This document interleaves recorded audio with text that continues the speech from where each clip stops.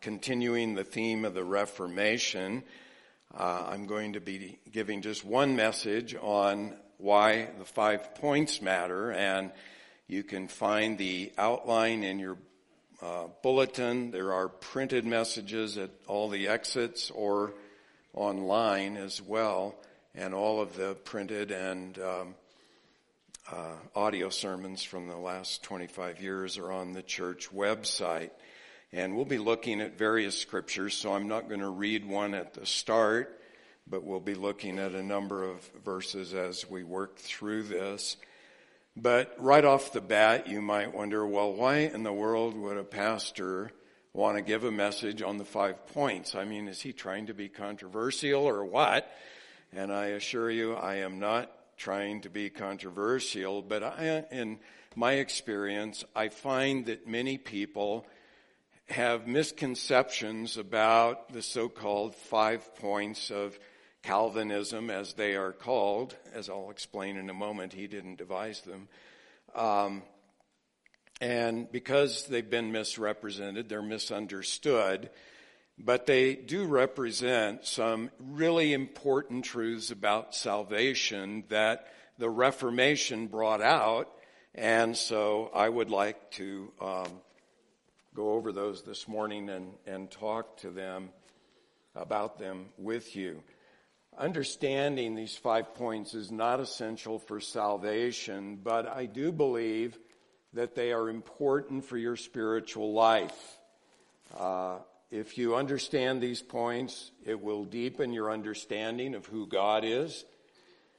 It will definitely deepen your understanding of what His grace means. You will grow to understand what you are like as a sinner against God in a more deep way.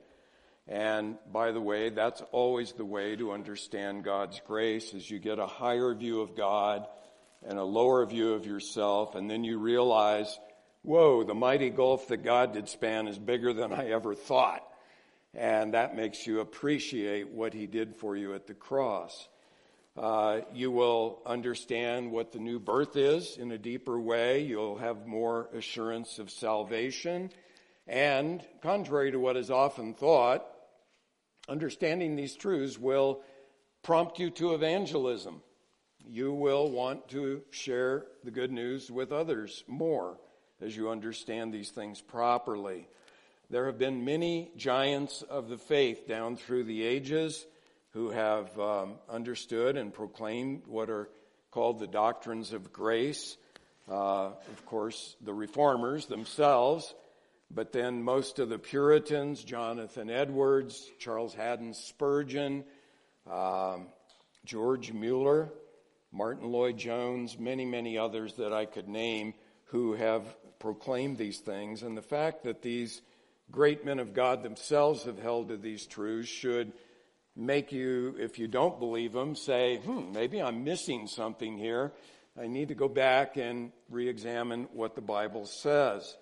Now, the view that opposes Calvinism, as it's called, I don't like that name, but we'll use it here for the sake of this message, is called Arminianism, and it's named after a man named Jacob Arminius. Spurgeon humorously pointed out in his autobiography that by nature we're all born Arminians. And he said God has to open our eyes to the truth in order to reveal these doctrines of grace to us. And so it's a process usually, and I'm understanding today we're all in process, and maybe this stuff is totally new to you and you just think, no way. That's one end. Maybe you've arrived at these truths years ago, and that's good. This won't be a new message for you, but most people are somewhere in the process.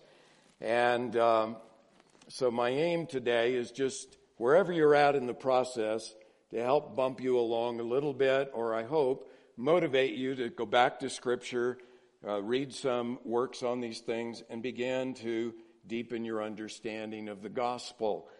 Spurgeon calls these truths the essence of the Bible. he says they are the gospel and nothing else. And so it is very, very important truth. In my own experience, I came to understand 4 of the 5 points long before I ever read any writings by Calvin or any of the other reformers. I had never read a page of Spurgeon. Nobody. At that point in my Christian life, I was a college student, and I would read through my Bible, and I kept coming back again and again to Romans 9.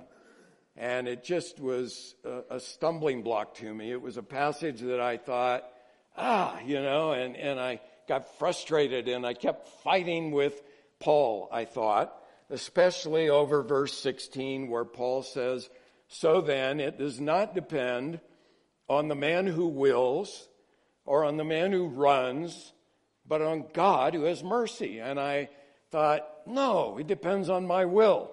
I have to will to believe in Jesus. Paul says, no, it doesn't. And I would fight with Paul, and I'd go around and around the merry-go-round. And then one night as I was going through this in my mind, I don't hear voices from God, so don't misunderstand, but it was as if God tapped me on the shoulder and said, "You're not fighting with Paul. I inspired Paul to write that. You're fighting with me." And I kind of went, gulp. If I'm going to be a Christian, I guess I got to believe Romans 9:16 and all these other verses. And I just submitted to God's word and said, all right, God, and came to understand 4 of the 5 points. Now, I didn't come to understand the 5th point. It's the middle of what I'll share in a second, so-called limited atonement, until actually the mid-90s. I was already a pastor here, and I was reading John Owen's book, The Death of Death in the Death of Christ, and that's what brought me over the line. I'll share more about that when we get to the 3rd point here in a moment. Now, as I said, Calvin himself did not delineate these points. Calvin died in 1564. He was only 55 years old. And so about 45, 50 years after Calvin was dead, Jacob Arminius and his followers disagreed with some of the main teachings of the reformers. And so the Arminians, as they were called after Jacob Arminius, came up with 5 points that they disagreed with the reformers on. And at the Synod of Dort in 1618 and 1619, the reformers came back with a rebuttal. And that's what has come down to us called the 5 points of Calvinism. But as I said, Calvin was long in his grave before these got articulated. They are often remembered by an acronym, maybe because they came out of Holland, called TULIP. And that stands for T, total depravity, U, unconditional election, L, limited atonement, I, irresistible grace, and P, the perseverance of the saints. Now, as John Piper points out in his little book on this, and others have pointed this out, those labels really don't express carefully the truth involved. And there could be much better descriptions of them, which I'll mention as we work through them. But because they're an easy way to remember the points, I'm going to use them here. Now, you still may be thinking, all right, but why bring up something so controversial? I mean, isn't it just going to create problems? Well, first of all, you can't avoid controversial doctrine if you want to get into the Bible. There's all kinds of controversial things in the Bible, and the question is not, is it controversial? The question is it biblical? If it's in the Bible, then I need to hold to it.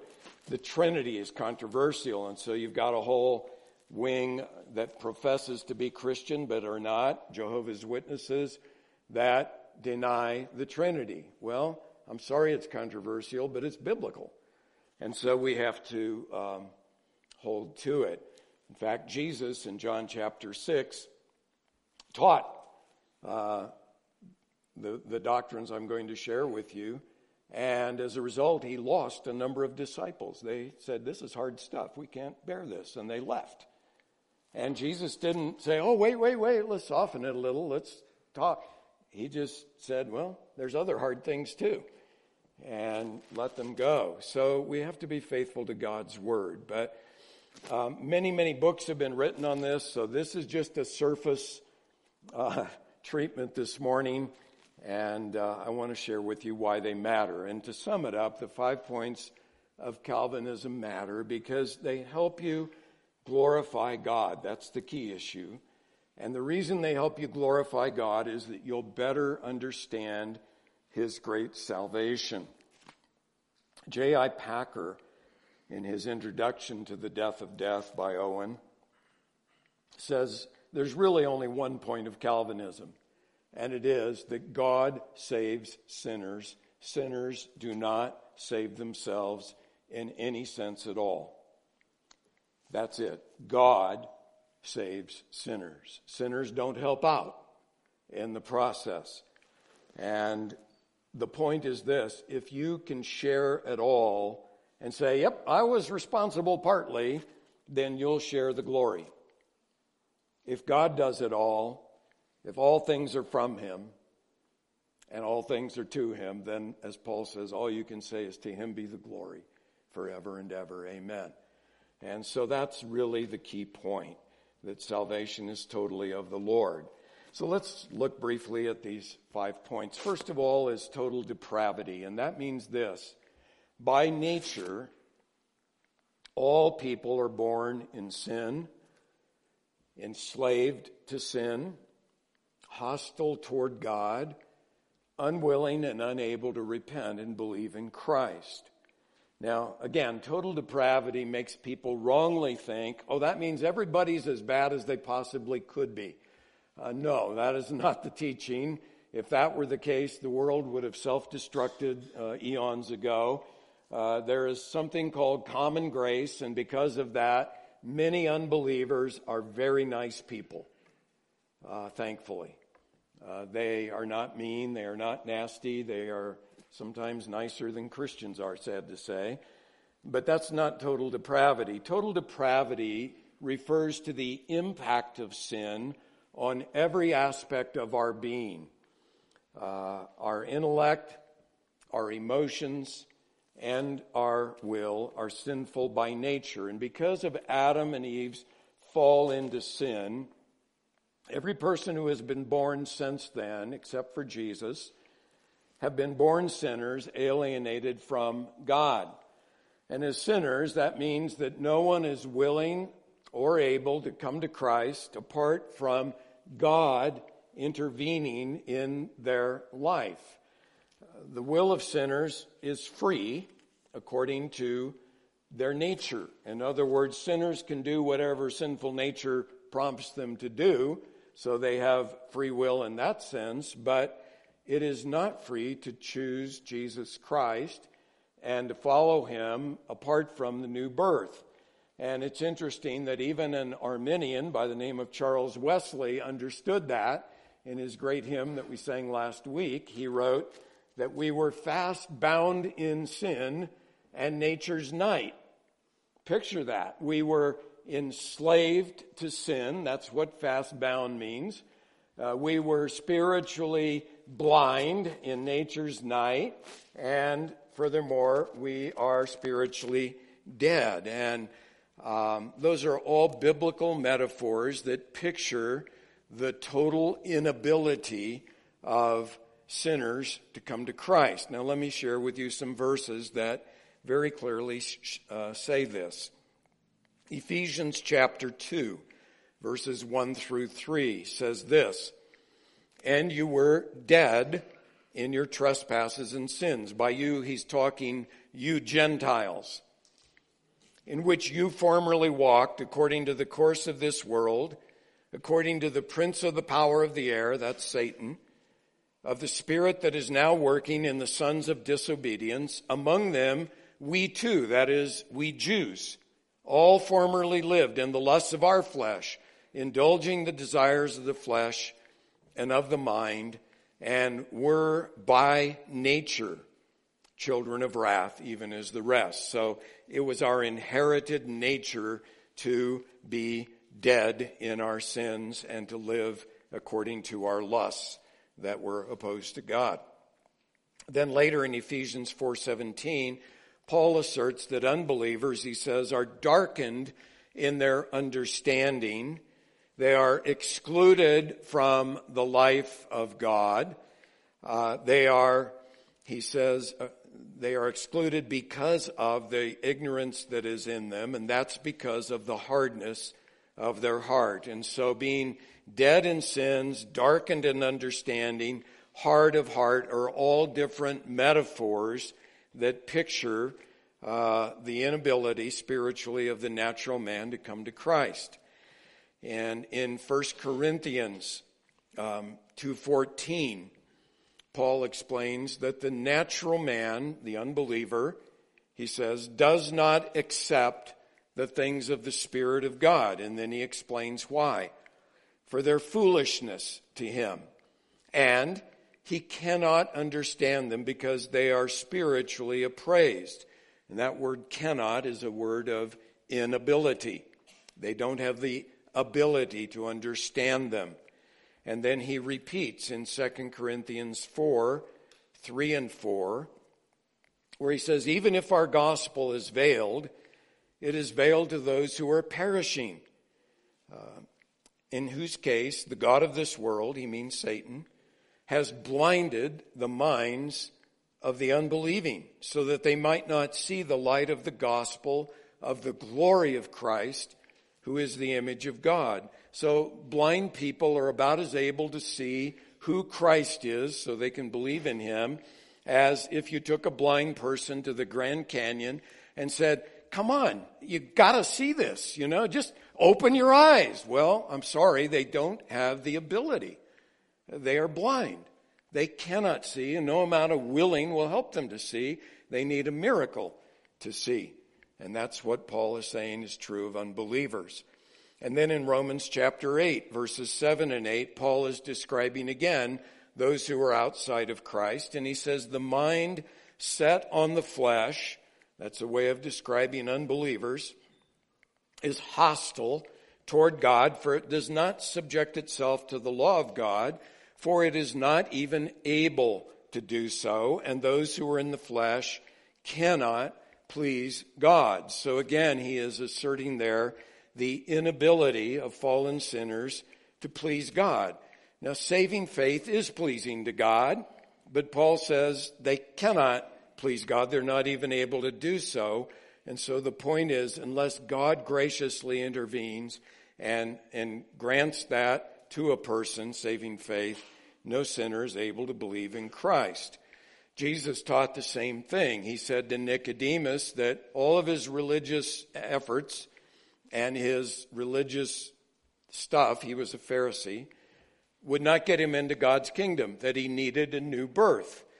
Now, have you ever seen a baby will to be born? I think I'll pick April 1st.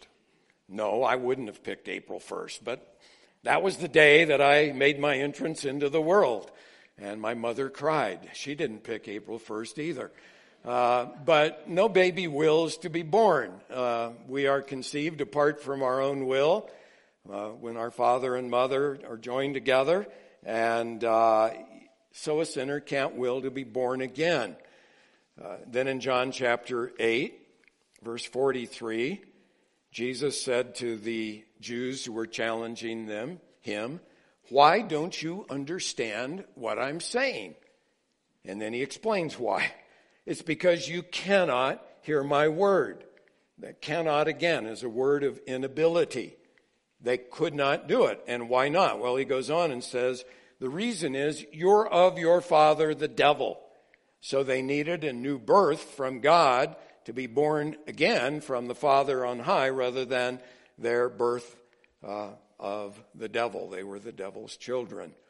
And you go through the Gospels, and many of Jesus' miracles, I think, are pictures of what happens spiritually when God causes a person to be born again.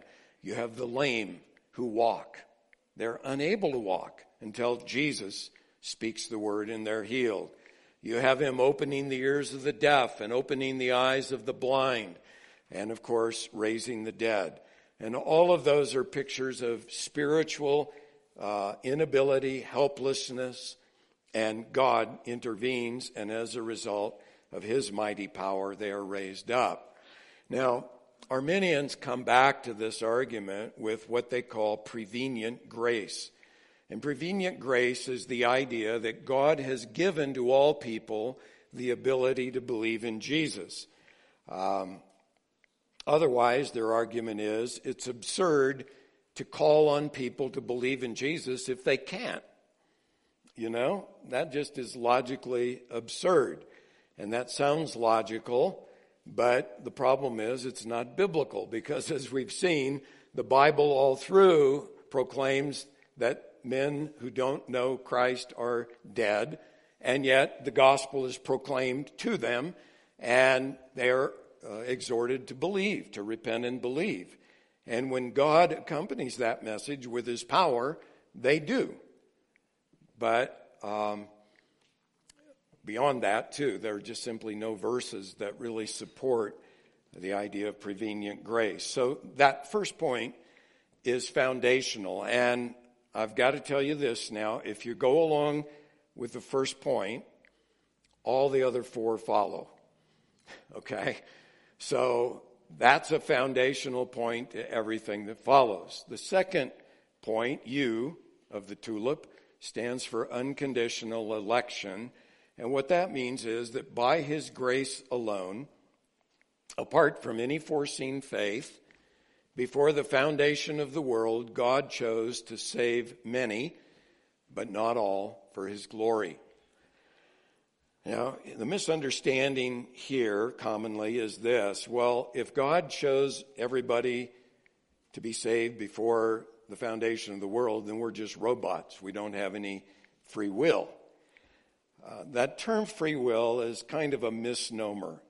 Nobody has free will. You don't have free will. You didn't pick when you would be born, to whom you would be born, that you would be born in a wonderful country like the United States rather than Afghanistan.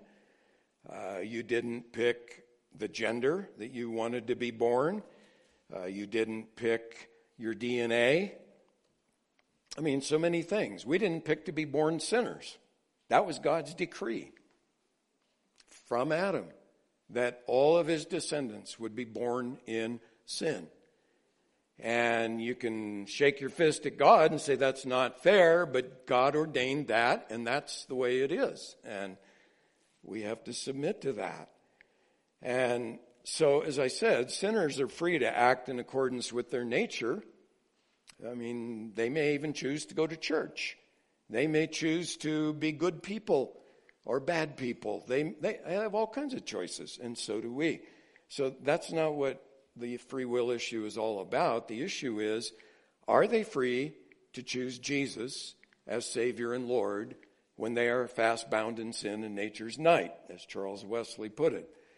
And they are slaves to sin. And Jesus said in John 3, they love their sin.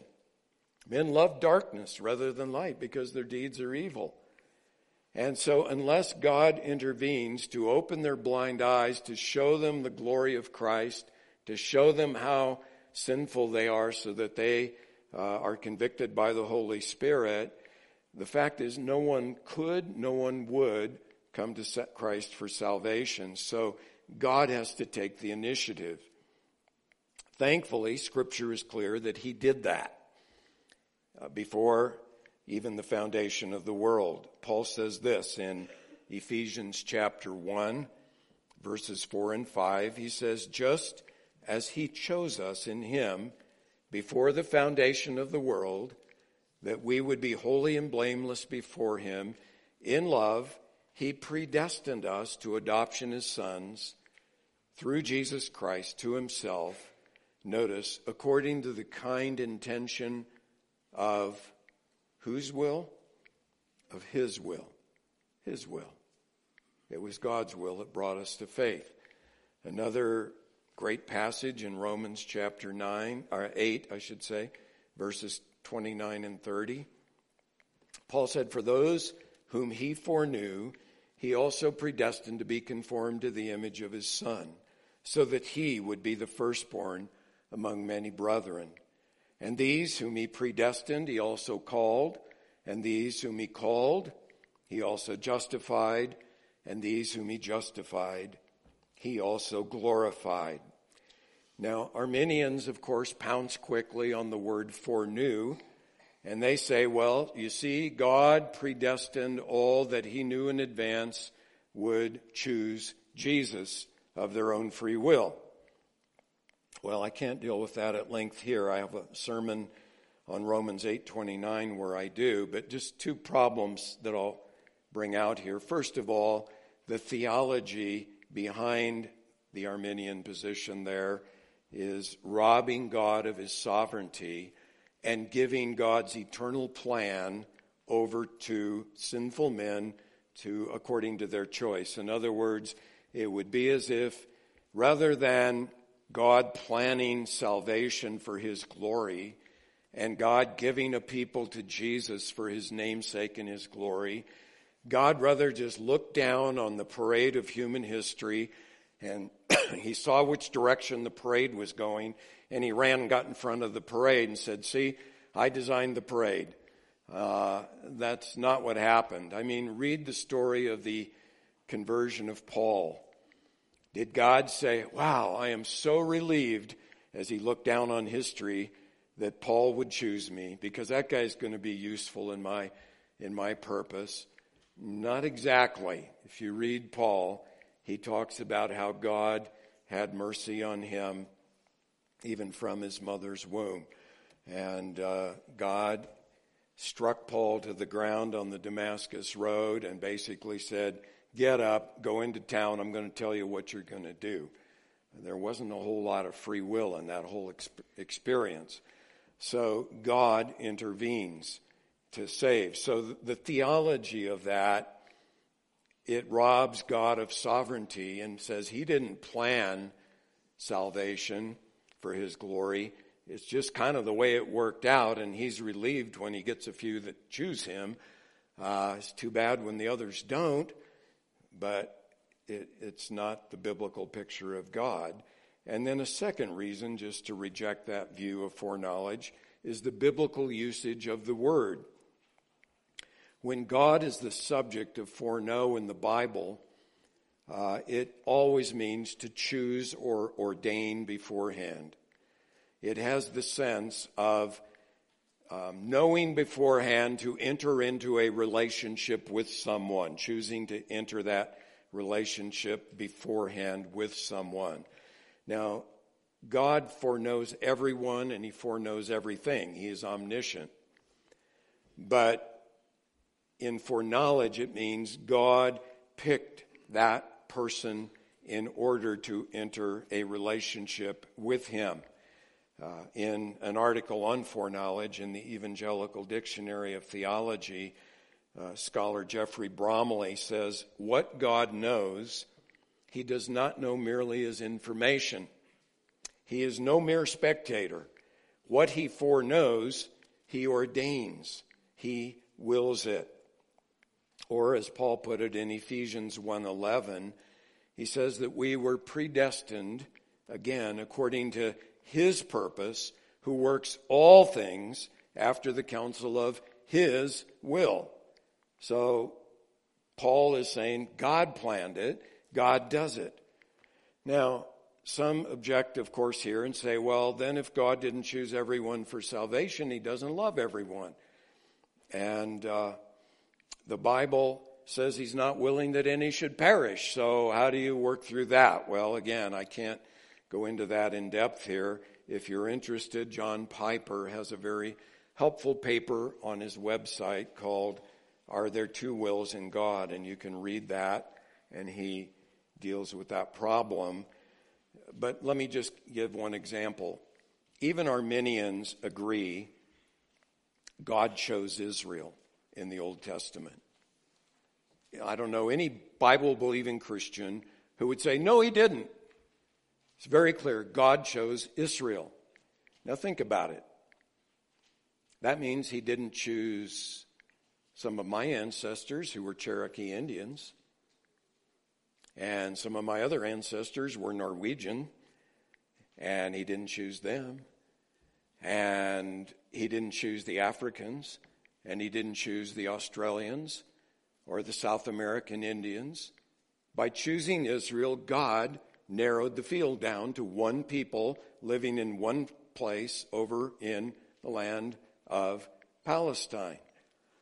And even if you go since the time of Christ, the very nature of the Great Commission, God could have said, all right, angels, go out to every people and proclaim the good news, and it would have been done first generation. Here we are 20 centuries later, and there are still people groups that have yet to hear the good news. People live and die without hearing about Christ. We're trying to fix that by sending out workers to every people. But what I'm getting at is simply that God didn't pick everyone. He permitted the nations to go their own way. And we don't know why. Now, does that mean you say, well, did God predestine some to go to hell? You have to be very careful here in saying this. God predestined who would be saved, and he passed over the rest. And that means that if a person is saved, it's because God mercifully chose him to be saved. If a person is lost, it's because of his own sin. And that's what the Bible teaches. And God will be a perfectly fair and just judge of every person according to the light they've been given. No one's going to get an unfair shake at the judgment. So, total depravity, unconditional election. The third one, and this is the hard pill to swallow for a lot of us, is called limited atonement. And that means that Christ's death paid the penalty of sin to secure salvation for all whom the Father had given to him. And as I explained a moment ago, that's the last point that I came to understand. And you need to understand that it does not mean that we have to limit the offer of the gospel to the elect, because we don't know who the elect are. That's not the meaning of so-called limited atonement. Now, many have pointed out everybody on both sides limits the atonement in some way. The Arminian limits the effectiveness of Christ's death. In other words, it means Christ didn't actually die to save anyone. He only died to make salvation possible for whoever will respond. The Calvinist limits the atonement as being only for the elect, but it says this: it is absolutely effective for them. In other words, he will not lose any for whom he died. He will save them.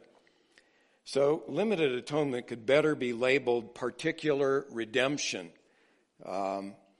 And the real issue at stake is this: what was the purpose of Christ's death? Did he die to make salvation possible for all but effectual for none?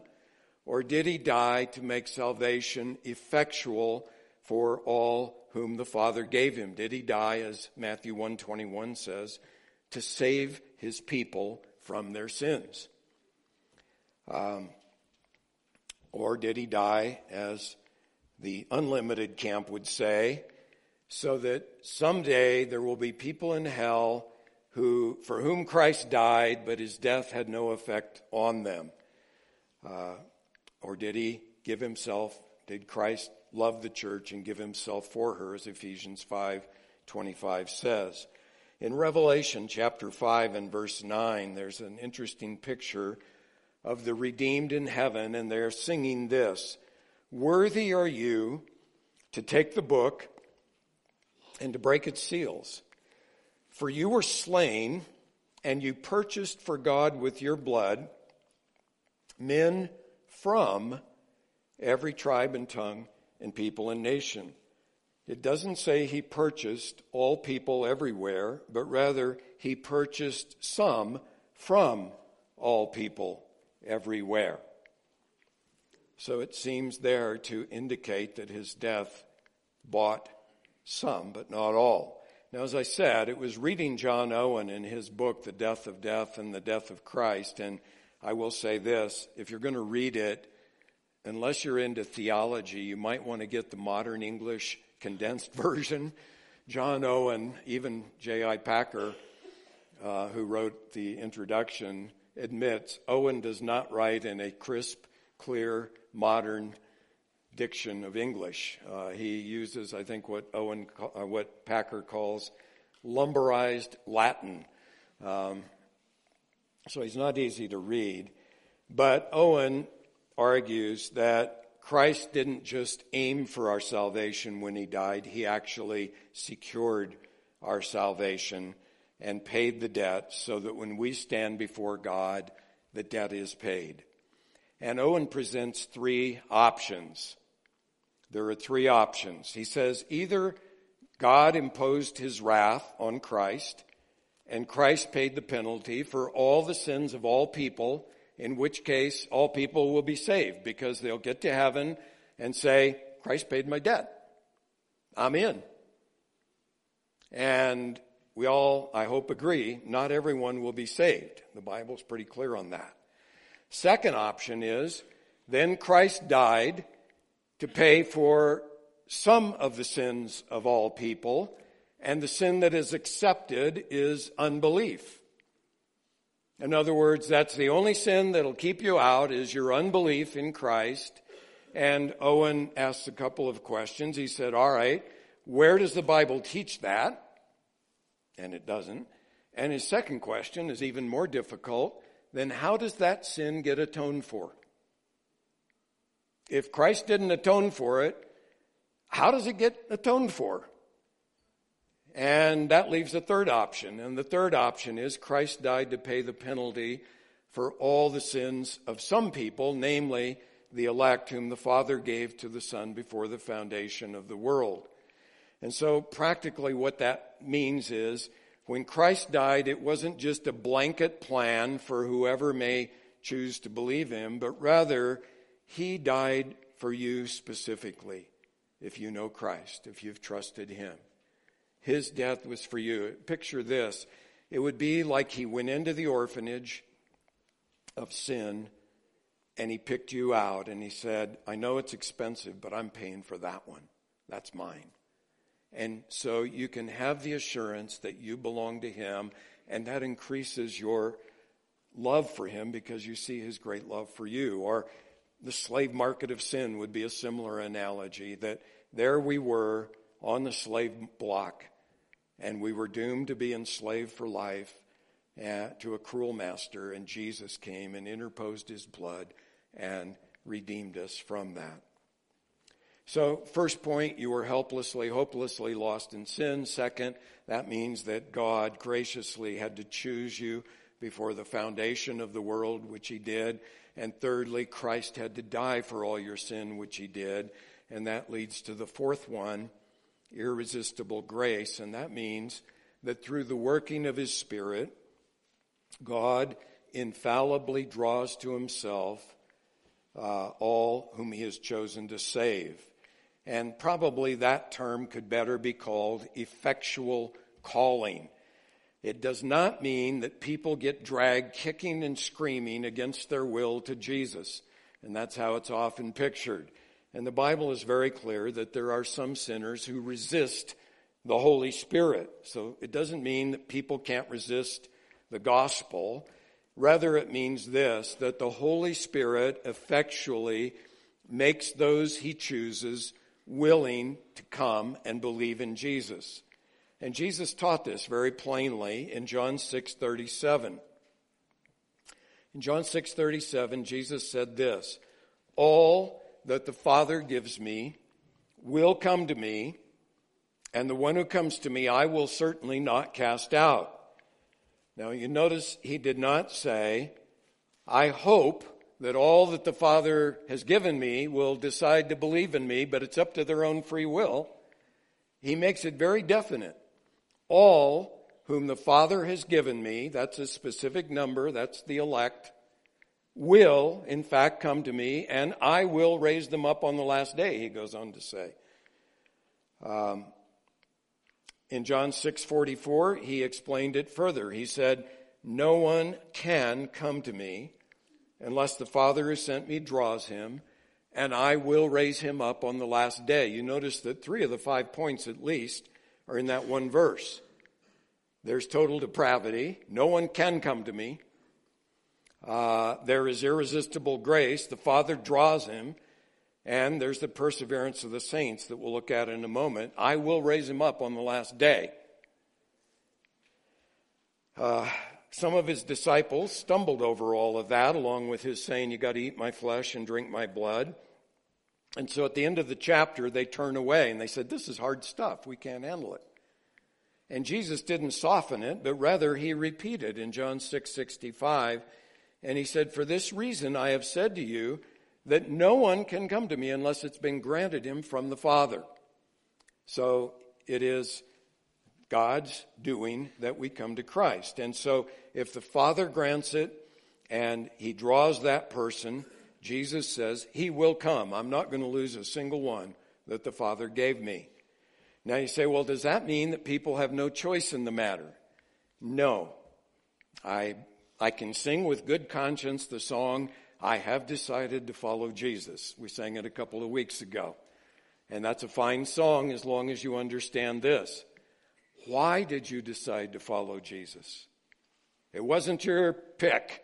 You decided to follow Jesus because, as that hymn goes, he shined a quickening ray into your dungeon where you were blind and in chains.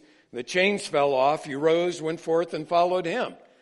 In other words, it was God's working in your heart to open your blind eyes, to show you the glory of Christ in the gospel. And you said, Jesus is worth it all. And you sell everything you have to buy that field where the treasure of Jesus is. That parable that he tells in Matthew 13, where a guy discovers a treasure in a field. He goes off for joy, sells everything he has, and goes back and buys that field. So there's where the will is involved. Yes, you come willingly to Christ. Nobody comes to Christ unwillingly. Everybody comes with joyful, willing spirit to say, I found him. God opened my eyes. God showed me how glorious and beautiful Jesus is. Thank God. It was all of God, but then we choose. So God doesn't fail in his purpose, and that's what that's all about. He effectually calls to Christ all whom he has given to him. And that leads to the last point, and that's called the perseverance of the saints. And it means this, that all whom God has chosen for salvation and saved by his grace will persevere unto eternal life. Now some teach that if a person prays the sinner's prayer, or he goes forward at an altar call, and he professes faith in Christ, immediately you're supposed to share assurance of salvation with him and tell him, hey man, you made that decision, you're in forever. And there may be no subsequent evidence of saving faith. There may be no repentance. He may go right back to his ungodly lifestyle, but he's saved because he made that decision. I am here to tell you that is false. That is absolutely false. Genuine saving faith inevitably results in a life of godliness. And if there's no change of heart, there was no new birth. It's that simple. And so the perseverance of the saints means, as Jesus promised, that he wouldn't lose any whom the Father gave him, and that's his part. He's going to keep us. But it also means on our part that we're going to persevere in faith and obedience, and that's the evidence that we're truly saved. You know, I've had many dear Christian parents who have said something to me like this.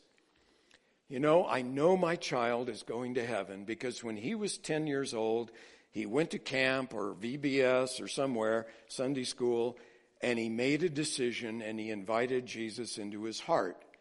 Now he's into drugs. He's into immorality. He doesn't have any time for God. He doesn't even care about God or the things of God. But boy, he's saved. I know that.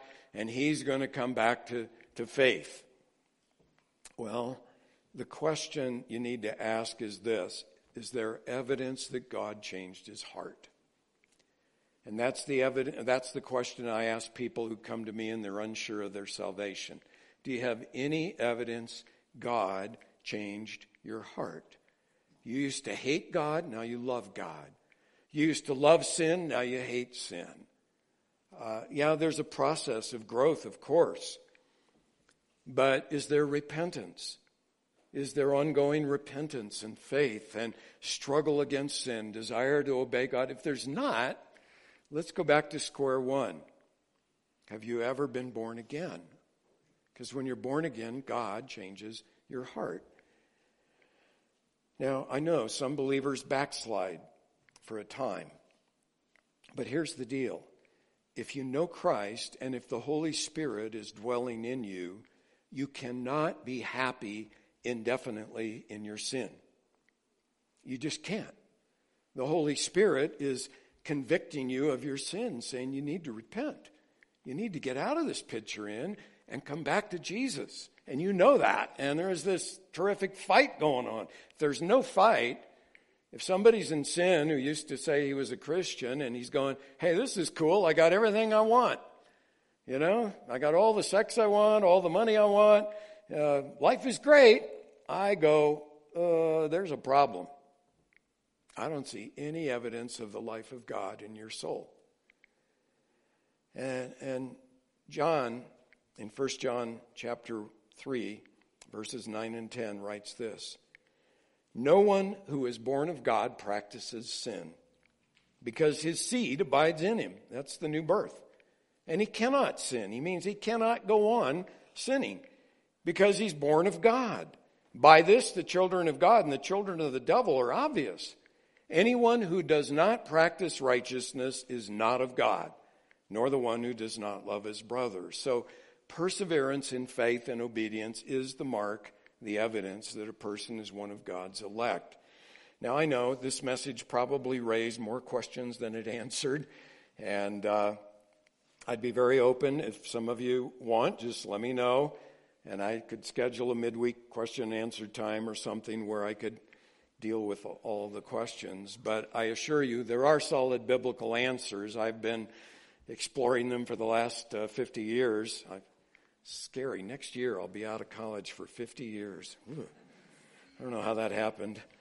But my concern is this. The Arminian view, which is very prevalent in American evangelicalism, inevitably brings God down. It has a truncated view of God. It lifts the sinner up. It has an inflated view of man and his ability. And as a result, it diminishes the grace of God and the wonder of salvation. It's based on human logic. It's not in submission, though, to the Word of God. And historically, and you can read about this in church history books, Arminianism has often led to theological liberalism and Unitarianism in church history. In fact, there's a current teaching that is the direct child of Arminianism. It's called open theism. And one of the men who promoted it, he's now dead, Clark Pinnock, he saw that if God foreknows everything, God foreordains everything, and he didn't want to go there. So he concluded God doesn't know everything. God doesn't know the future until it happens. He can take an educated guess. But do you see how destructive that is to the doctrine of God? That's pretty scary. I mean, what about the book of Revelation? Doesn't that show us that God's going to win and that he knows the future, that he ordains the future, even the man of sin? He predicts he's going to be raised up and he's going to dominate the world. That's all God knowing and ordaining the future for his glory. So I think Arminianism is weak and it is dangerous. Understanding the truths I've outlined here today help you understand, first of all, how sinful you were when God saved you. You never would have come to Christ on your own. It shows you that God's love for you was based on his grace before the foundation of the world. It shows you that Christ died to save you, not just a blanket plan, but he intervened his blood for you. And it shows you that he's going to keep you until the day of salvation, the day of his return. And all of that leads you to say with Paul there at the end of Romans 11, glory to him forever and ever, because from him and through him and to him is the glory. All things are from him. And so it gives you hope. Paul says in Philippians 1:6, if God began the work in you, he's not going to abandon you. He's going to finish that good work. And it encourages you to evangelize because you know that God has people, you don't know who they are, but he chose them, and when you share the gospel with them, as many as are appointed to eternal life will believe. And that's Acts 13:48. So wherever you're at on the spectrum, I hope this message encourages you to say, I need to go deeper. I need to do some study. I need to explore these things further. Let me give you just 3 books you could start with besides your Bible. John Piper has a very short introductory book called 5 Points. And that's a good place to start. It's probably not more than 100 pages and easy to follow. The late James Boyce and Philip Ryken, who is now the president of Wheaton College, wrote a book called The Doctrines of Grace, and that's good and written on a lay level. And then 3 men, David Steele, Curtis Thomas, and Lance Quinn, wrote The 5 Points of Calvinism. Those are all good books. But the bottom line, if you walk away with nothing else, is this. These 5 points matter because they help you glorify God for his great salvation and in a greater way than you ever could have without understanding them. So that's my prayer. Let's pray. Dear Father, these are hard things for us to understand and grasp. I pray that we all would be subject to your word of truth, that we would not negate any part of it. You've said that whosoever will may come, and we rejoice in that. But we know that no one would will to come unless you chose them in Christ before the foundation of the world. And so I pray that we would glorify you more and more for the fact that unless you had chosen us, we would be lost in our sin right this very minute. And that we would give all the glory, all the praise to you for your abundant and amazing grace. In Jesus' name, amen.